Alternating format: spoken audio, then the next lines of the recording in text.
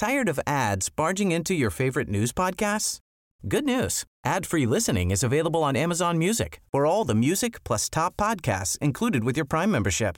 Stay up to date on everything newsworthy by downloading the Amazon Music app for free or go to amazon.com/news ad free. That's amazon.com/news ad free to catch up on the latest episodes without the ads. Välkomna till min filosofiska salong och jag har idag bjudit in Beate Grimsrud. Tack. Välkommen hit, författare, också aktuell med en radiodokumentär. Person som har följt dig i ett helt år. Låter väldigt spännande. Ja, det blir spännande. Kommer under våren. För dig också antagligen. Annars har du varit här flera gånger och pratat om dina spännande böcker. Daniel Sjölin, författare också, har också varit här och pratat om Mårtimmer-serien bland annat. Det är tredje delen nu. Precis, tredje delen har kommit ut och nu sitter jag och min kompis Jerker Widborg och skriver på den fjärde delen. Sen, nu börjar liksom saker och ting lösa sig i det här stora fallet. Aha, okej. Och sen går du vidare. Sen går jag vidare, tror jag. I livet. Men jag har bjudit in er för att ta tag i de stora frågorna. Och en av de frågor som jag tänkte på, för det pratas väldigt mycket om ångest i vårt samhälle. Det är ett ord som man använder lite, ja, ibland kan man säga kanske lite slarvigt, men det används ganska ofta. Och då undrar jag vad ni tror. Varför känner vi ångest? Finns det något positivt med den känslan?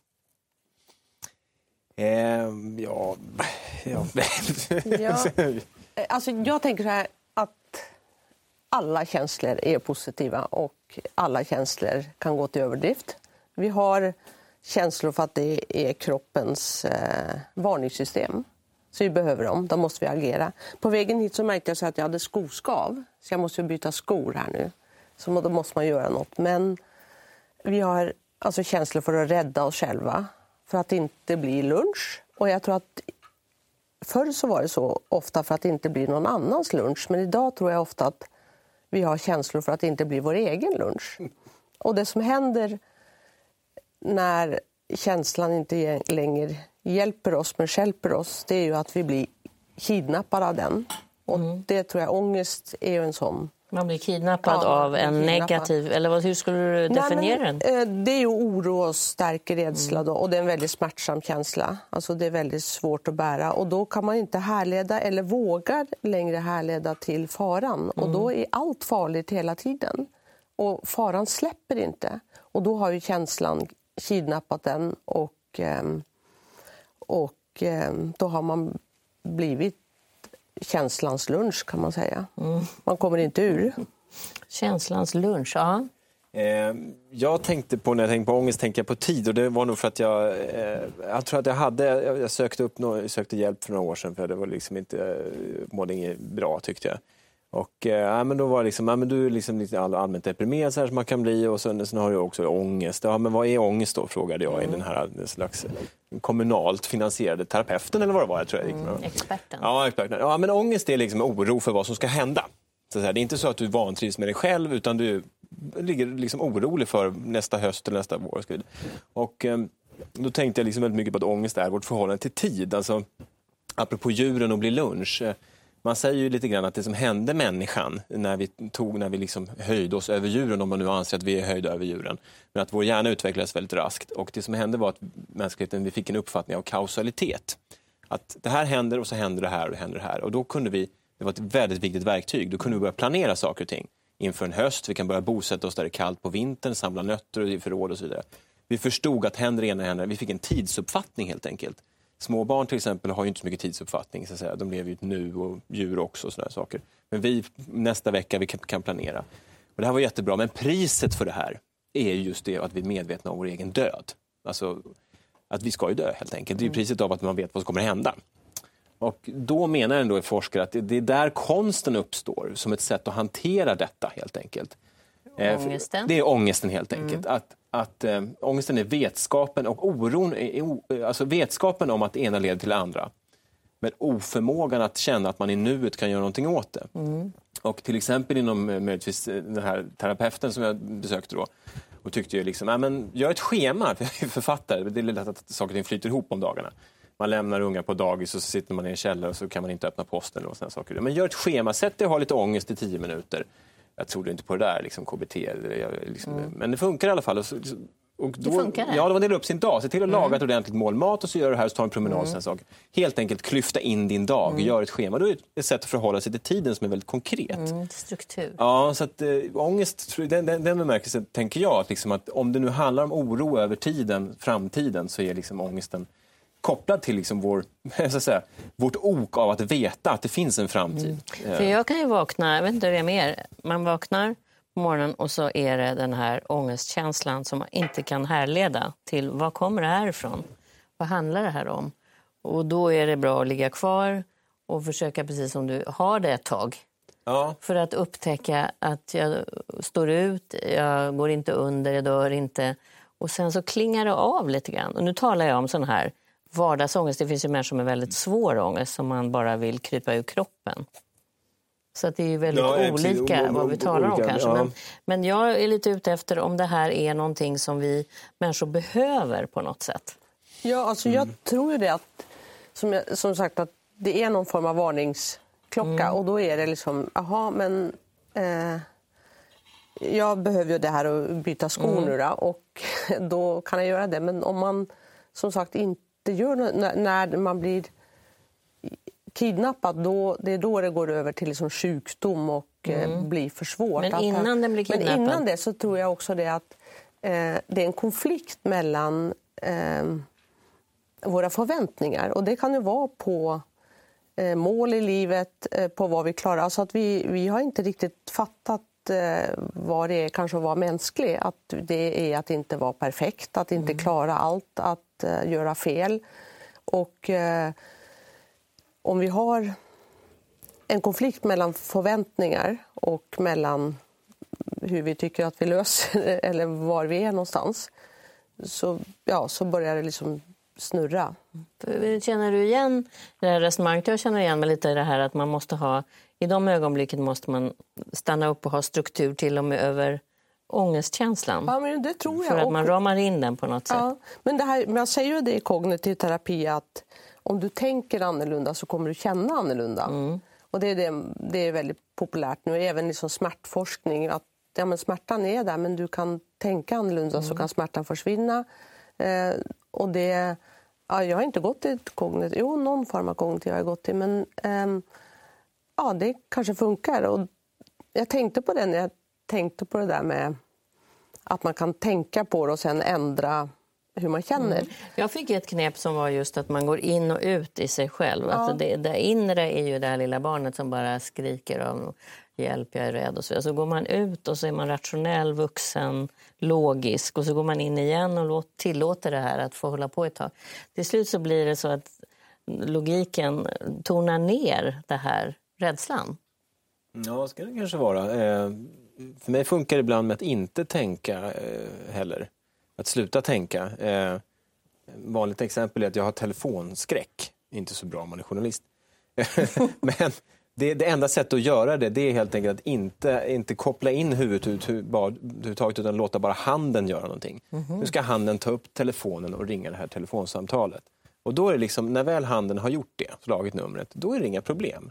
Utan det är när jag sitter och tänker på att jag ska ringa det här, snart ska jag ringa, när ska jag ringa och sådana saker, vad ska jag säga? Är det här förväntan också som... Ja, det är någon slags kontrollbehov tror jag i min del. Eller någon slags, man gör en höna av en fjäder hela tiden av saker och ting.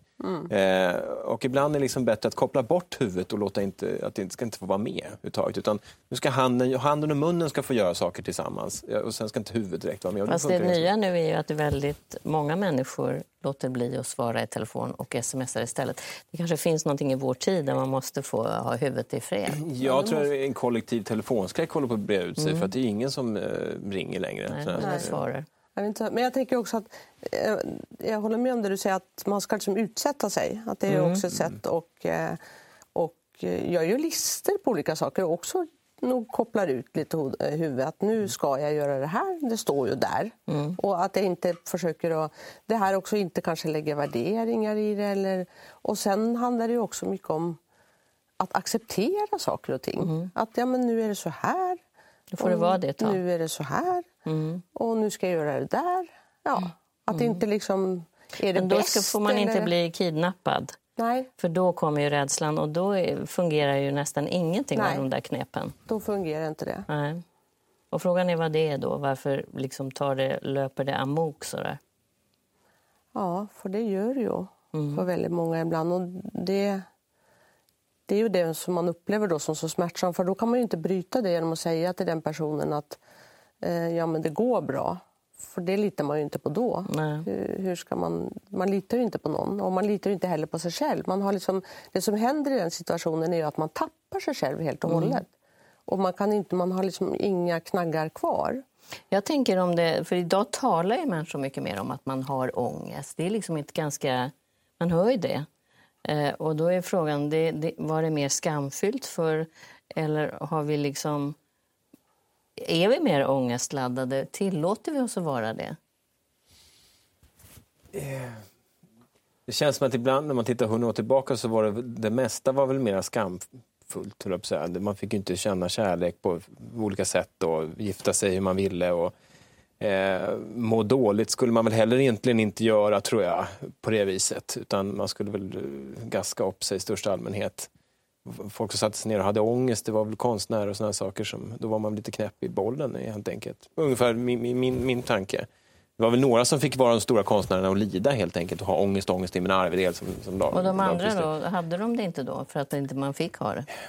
Ja, nej, jag tror att till exempel min farmor hade nog ganska mycket ångest. Hon var deprimerad i perioder och med henne sa man, hon blev knäpp i bollen för att hennes mamma hade spanskan när hon bar henne helt enkelt, spanska sjukan. Så det blev något lite eljest med din farmor sådär. Ungefär så. Och då man skulle liksom... Hon kanske hade problem helt enkelt med farmor som aldrig kom till ytan, som ingen förstod. Liksom. Som hon hade kunnat få hjälp med. Ja, precis. Jag tror en doktor så åt hon att dricka ett glas rödvin då som hade rödvinsflaska stående i medicinskåpet, men det hjälpte inte heller riktigt. Men det går väl kanske lite... ord förändras ju alltid och användning av den. Men i begreppet vara orolig inför det som komma skall, så är det väl, då kan man väl ha ångest nästan hela tiden lite var som helst. Oro kanske det hette för mycket mer. Ja, eller vad hette man?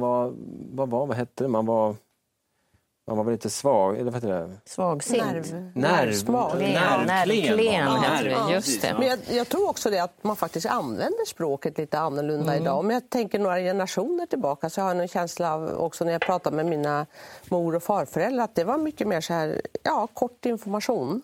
Språket användes lite kort, där står den och där ska du ska hämta. Medan nu är det mycket mer att också förväntas mycket mer att vi ska, men hur har du det och hur mår du och kan du sätta ord på det och så. Så att jag tror att vad vi använder liksom ljud i mun till är lite, det förändras helt enkelt. Hörrni, det är en stor fråga, man skulle kunna prata länge om det. Men jag har en ny fråga. Ja, vi byter ämne. Och den frågan lyder så här. Vad är fulhet och vem bestämmer vad som är fult respektive fint? Alldeles strax är vi tillbaka. Jag kan väl påminna er som tittar att det här också är en podd och det är alla andra våra filosofiska salonger också. Jag sitter nu här med Beate Grimsrud och Daniel Sjölin. Och den fråga som jag ställde innan reklamen var: vad är fulhet? Vem bestämmer vad som är fult respektive fint eller vackert? Vem vill börja? Ja, jag har en mening där som jag har tjatat om väldigt ofta. Men den är ju den här. Hon är vacker ungefär som jag, fast på henne syns det mycket bättre. Ja, den är fin. Ja, och det har ju med det att... Jag tänker att, vi pratade om det innan, med fulhet är ju inte en känsla. Men ibland kan nog det att man upplever vad som är fult och snyggt kan ju också vara, om känslor är för att rädda sig själv. Att tycka som alla andra kan ju vara som att rädda sig själv. Också när det gäller vad som är fult och vackert. När det gäller social tillhörighet och så. Om jag klär mig som du tycker är fint så kanske jag får komma hit. Ja, men sådär att man, så det kan vara att rädda sig själv. Annars så ser jag på fulhet som en värdering. Och den ligger ju såklart i betraktarens öga, och den är väldigt förändlig, och och den är kulturell, och den har ändrat sig genom historien hela tiden, skönhetsideal och fulhetsideal, och det har ju marknaden såklart plockat upp, så att frisörer har ju förstått att är hockeyfrilla snyggt eller fult, är vita väggar snyggt eller fult, är gult snyggt eller fult. Och vem som bestämmer det är ju någon sorts kollektiv, men jag tror det är många som vill vara med för att det just är förändligt, men jag känner ju att... Tired of ads barging into your favorite news podcasts? Good news. Ad-free listening is available on Amazon Music for all the music plus top podcasts included with your Prime membership. Stay up to date on everything newsworthy by downloading the Amazon Music app for free or go to amazon.com/news ad free. That's amazon.com/news ad free to catch up on the latest episodes without the ads. Det är viktigt att man försöker tänka att man faktiskt bestämmer det själv. Och att hela liksom uppväxten och så, det är ju någon sorts slalom mellan värderingar. Vad som är snyggt och fult. Om man tar ett litet barn och någon som kanske är under 5 år, och så, då tittar den på en stor kvinna med en stor hatt. Ganska utan värderingar. Och tycker att den människan är intressant. Och då tänker jag tänker på det som konstnär, så tänker jag att man måste komma tillbaka till liksom inte fult eller fint, inte sant eller falskt, men intressant. Det finns inget sant, det finns bara något som är intressant. Bra sagt. Jag tänker fulhet, just när man frågar fulhet, så tänkte jag, men varför frågar du inte om skönhet? Jo, det kanske är så att fulhet liksom någon slags, kanske inte har en egenvärde riktigt, utan det liksom, ska det vara motsatsen till det som brister mot skönheten då. Och då resten blir då fult, så att säga, det som inte hör hemma i. Men kanske det är roligare att diskutera andra egenskaper som är hemma med fulheten. Men man tänker, samtidigt som idealen förändras väldigt mycket genom åren, tittar man på gamla målningar så kanske folk hade väldigt höga pannor och sådana saker som det var på 1700-talet. Idag är det ju väldigt stora ögon, om man har märkt de senaste åren. Och läppar. Det är som infantilisering av skönhetsbegreppet. Alla ska se ut som de är 2 år gamla ungefär. Man tittar på Disney-filmerna nu med Frost och de här trassel, så jag tror att hade man ritat dem för 40 år sedan hade folk trott att man hade ritat utomjordingar. Det har kommit från manga och såna saker, att alla har enorma ögon, och gosedjuren har också fått enorma ögon. Och nu talar du om det som är vackert. Ja, det som är vackert, och det som motsatsen då, det skulle vara små ögon och såna saker. Men ryska romaner till exempel, så har ju ofta säkert kvinnor just grå ögon, och då är det någon slags diffust mittemellan, att det är en slags skönhet som ligger i fulheten på något sätt ibland. Men samtidigt finns det ju saker som går igenom oss i den mänskliga hjärnan. Vill ju ofta ha enkla förhållanden. Vi vill gärna få ihop saker och ting. Exempelvis så är unga människor som har en yngre hjärna som är mer elastisk har lättare att lyssna på musik som vi vuxna finner kaotisk, så helt enkelt. Det är för att deras hjärnor har lättare att bringa ordning i tonartsförhållanden som är mer komplicerade. Alltså 6/8 ton uppfattar vi alla som välljudande, men 97/363 toner, då säger vi att det är brus, att det är larm. Det kallar vi inte ens för ljud, fast det är ju ljud lika mycket. Det är lika mycket ljud som 6/8. Men våra hjärnor får inte riktigt ihop det där. Och ju äldre hjärnan blir, desto mer så att säga, seg blir den ju, desto mer av Bach vill vi ha liksom, istället för death metal. Så någonstans så finns det någon slags en hjärna som vill ha enkelhet. Alltså symmetri i ansiktsformer, liksom, proportioner. Och då motsatsen blir då fulhet? Ja, eller? motsatsen. Då det är att när hjärnan inte förstår. Hjärnan kan inte skapa skönhet av detta, för det är för komplicerat, tycker jag. Idag i den kultur vi lever i så skulle jag säga att bli äldre är många människor som uppfattar som fulhet. Därför annars skulle det inte finnas en sån enorm skönhetsindustri som bara jobbar på att man måste ta bort just det här. Man måste se ung ut, för att det unga är liksom motsatsen till fulhet. Det unga har ju nästan alltid varit vackert. Men i andra kulturer skulle jag kunna tänka mig att man betraktar i gamla asiatiska kulturer, indiankulturer, ett ansikte som mer, som du säger, gammalt och intressant. Visdom. Medan idag är det ju, det finns ju enorma krafter för att förhindra att man ser gammal ut åtminstone. Ja, det gör det ju verkligen. Det kanske hänger ihop med den här visdomen att är man gammal idag så är man ju passé för att det är så mycket, tekniken förändras så snabbt. Så det är lätt att man liksom, om man har haft ett jobb som för 4-5 år sedan och gått i pension, så är man inte längre med i gamet. En läkare kan ju inte anlita 3 år efter att hon har gått i pension. Hon kan ju ingenting längre. Alltså det går så oerhört fort, och då är plötsligt då är den gamla människan inte längre då klok eller inte längre smart på samma vis, för att den har inte samma kunskap som råder. Då kanske vi förknippar det. Då är man inte lika attraktiv längre. Medan förr om åren så kunde man vara liksom klok. Man visste när vetet skulle skördas och sås. Och då hade man en högre status. Och bli liksom klok. Där man ryckade upp. Men jag tror att inom sig så tror jag man har det kvar. Att om man skulle fråga människor på stan så här, när föll polletten ner när du blev äldre att du ingenting visste som ung, så skulle det vara roligt att höra när de kom på det, att de faktiskt då inte hade koll. Men man kan få lite sådär, det är ju faktiskt det är skillnad på den inre känslan och kanske hur man blir sedd utifrån, men jag tror att de flesta upplever någon sorts mognad, och det är ju ganska vackert. Men det är ju någon harmoni och någon inre känsla. Men jag märker att vi talar ju då egentligen ganska lite om fulhet. Ja. Det är mycket svårare det är svårare egentligen att definiera. Eller också är det, man vill nästan inte kanske betrakta fulhet som någonting som vi kollektivt har bestämt är fult, tänker jag. Nej, det är faktiskt problematiskt. Man vill ju, det är lite som ordet nej, eller det är någonting man vill inte, det behövs ju också. Och som du var inne på, att det är ju i relation hela tiden ofta. Till det vackra, det vi uppfattar som skönhet. Och att det också är negativt att vara ful. Och det jag menade med det där, att det är en värdering, att man kan liksom nollställa saker och ting. Att man inte ska liksom säga, kanske att hellre säga att är det intressant än är det fult eller vackert. Och fast ändå rör vi oss mycket kring de här begreppen. Man använder ju väldigt snabbt, dömer ut någonting som fult. Ja, och det där vill inte ha. Det gör jag också om jag ser ett interiör. Nej, men det där var fult och så. Men det blir värre med människor. Ja, det blir värre med människor. En annan sak som också när man är liten inte heller har liksom den här värderingen. Det är liksom så här luktsinne, att man kan lika gärna lukta på bajs som på en blomma.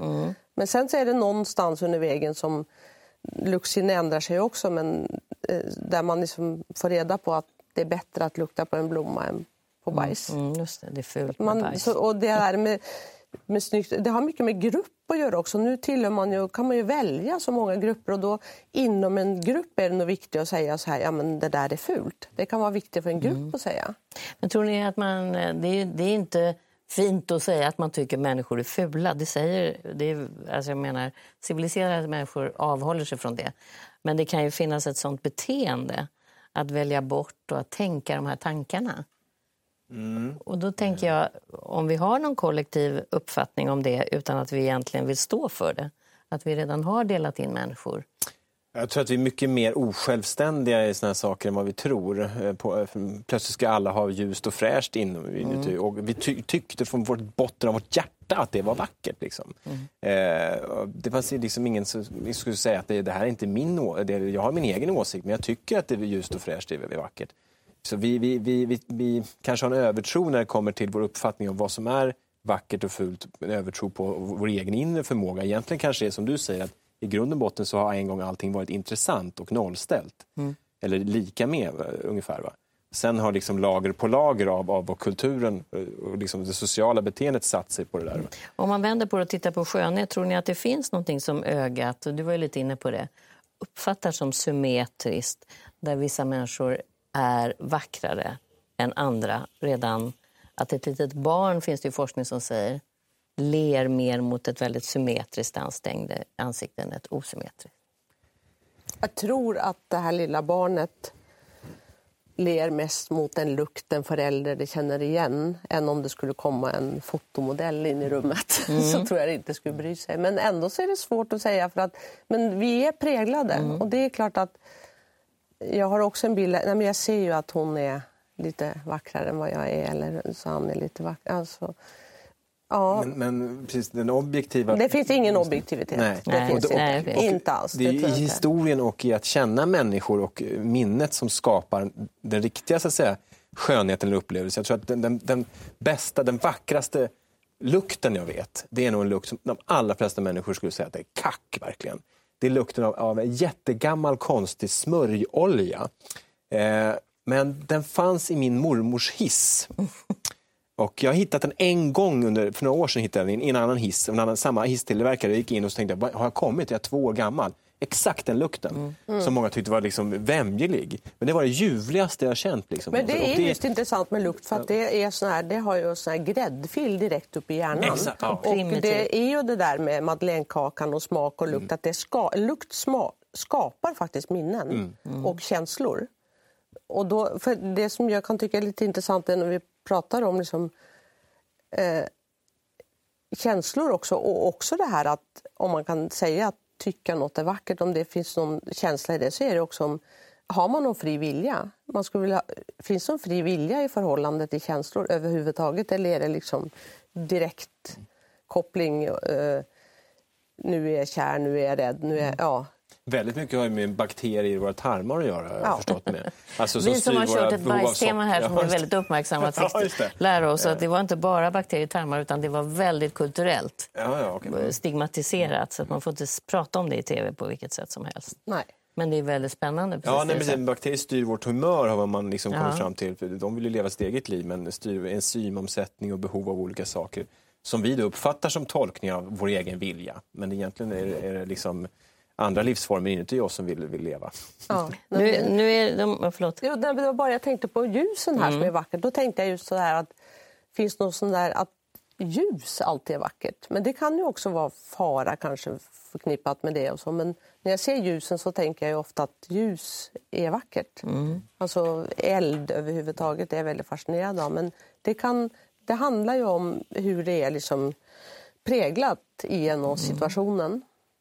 Hörrni, om jag byter ämne, då är det lite kort om tid, men vi ska se om vi klarar av ett annat stort ämne på kort tid. Varför skapar vi skuldkänslor hos varandra? Skuld är djupt, tror jag, nedärvt i vårt existens. Alltså en av få sakerna som griper så djupt ner i människans existens som skuld, eftersom det är förknippat, vad jag har förstått, med vårt flockbeteende. Alltså vi klarar oss ju inte själva, vi har inga långa naglar, vi är inte så starka.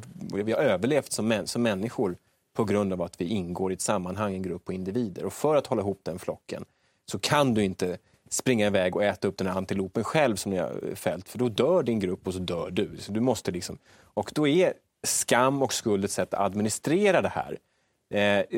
Rent tekniskt sett, socialt sett är det ett neutralt verktyg. Men sen har ju maktens människor alltid använt sig av det som verktyg för att trycka ner folk och individer. Det kan vara diktaturer eller det kan vara religion. Så då låter det som det är ganska enkelt att spela på det här om man trycker på rätt knappar. Ja, för det finns där redan. Det är i grunden en vilja av att någon annan ska ingå i ditt system hos dig. Och bryter den mot det enligt ditt sätt att tänka.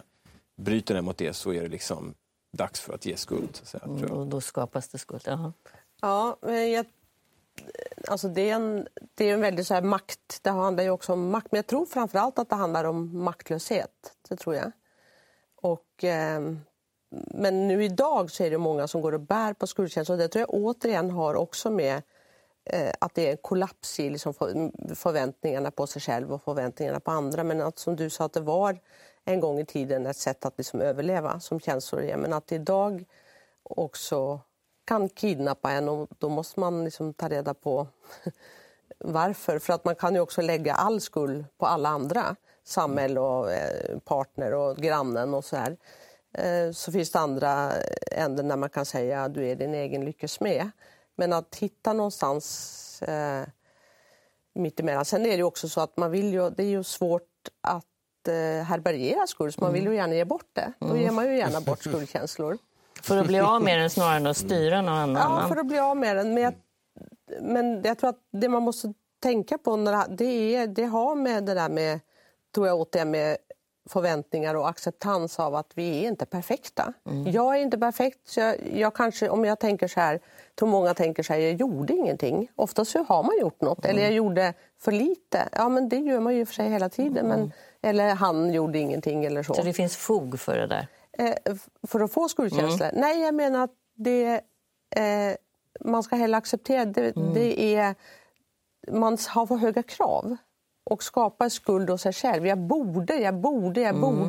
Och det har ju med samhället idag att göra. Jag borde ha gjort det där på jobbet. Man blir liksom och skuldbelägger sig själv.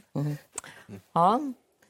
Stora frågor fast på ganska kort tid, men jag är väldigt glad att ni kom hit. Jag tänkte bara på en sak, att skuld är något för liksom rättssamhälle om det blir helt fel.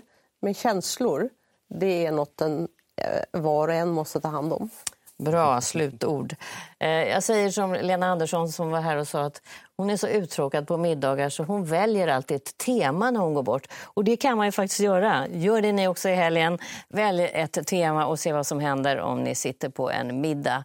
Med det önskar jag er en trevlig helg och ni där hemma också. Hej då!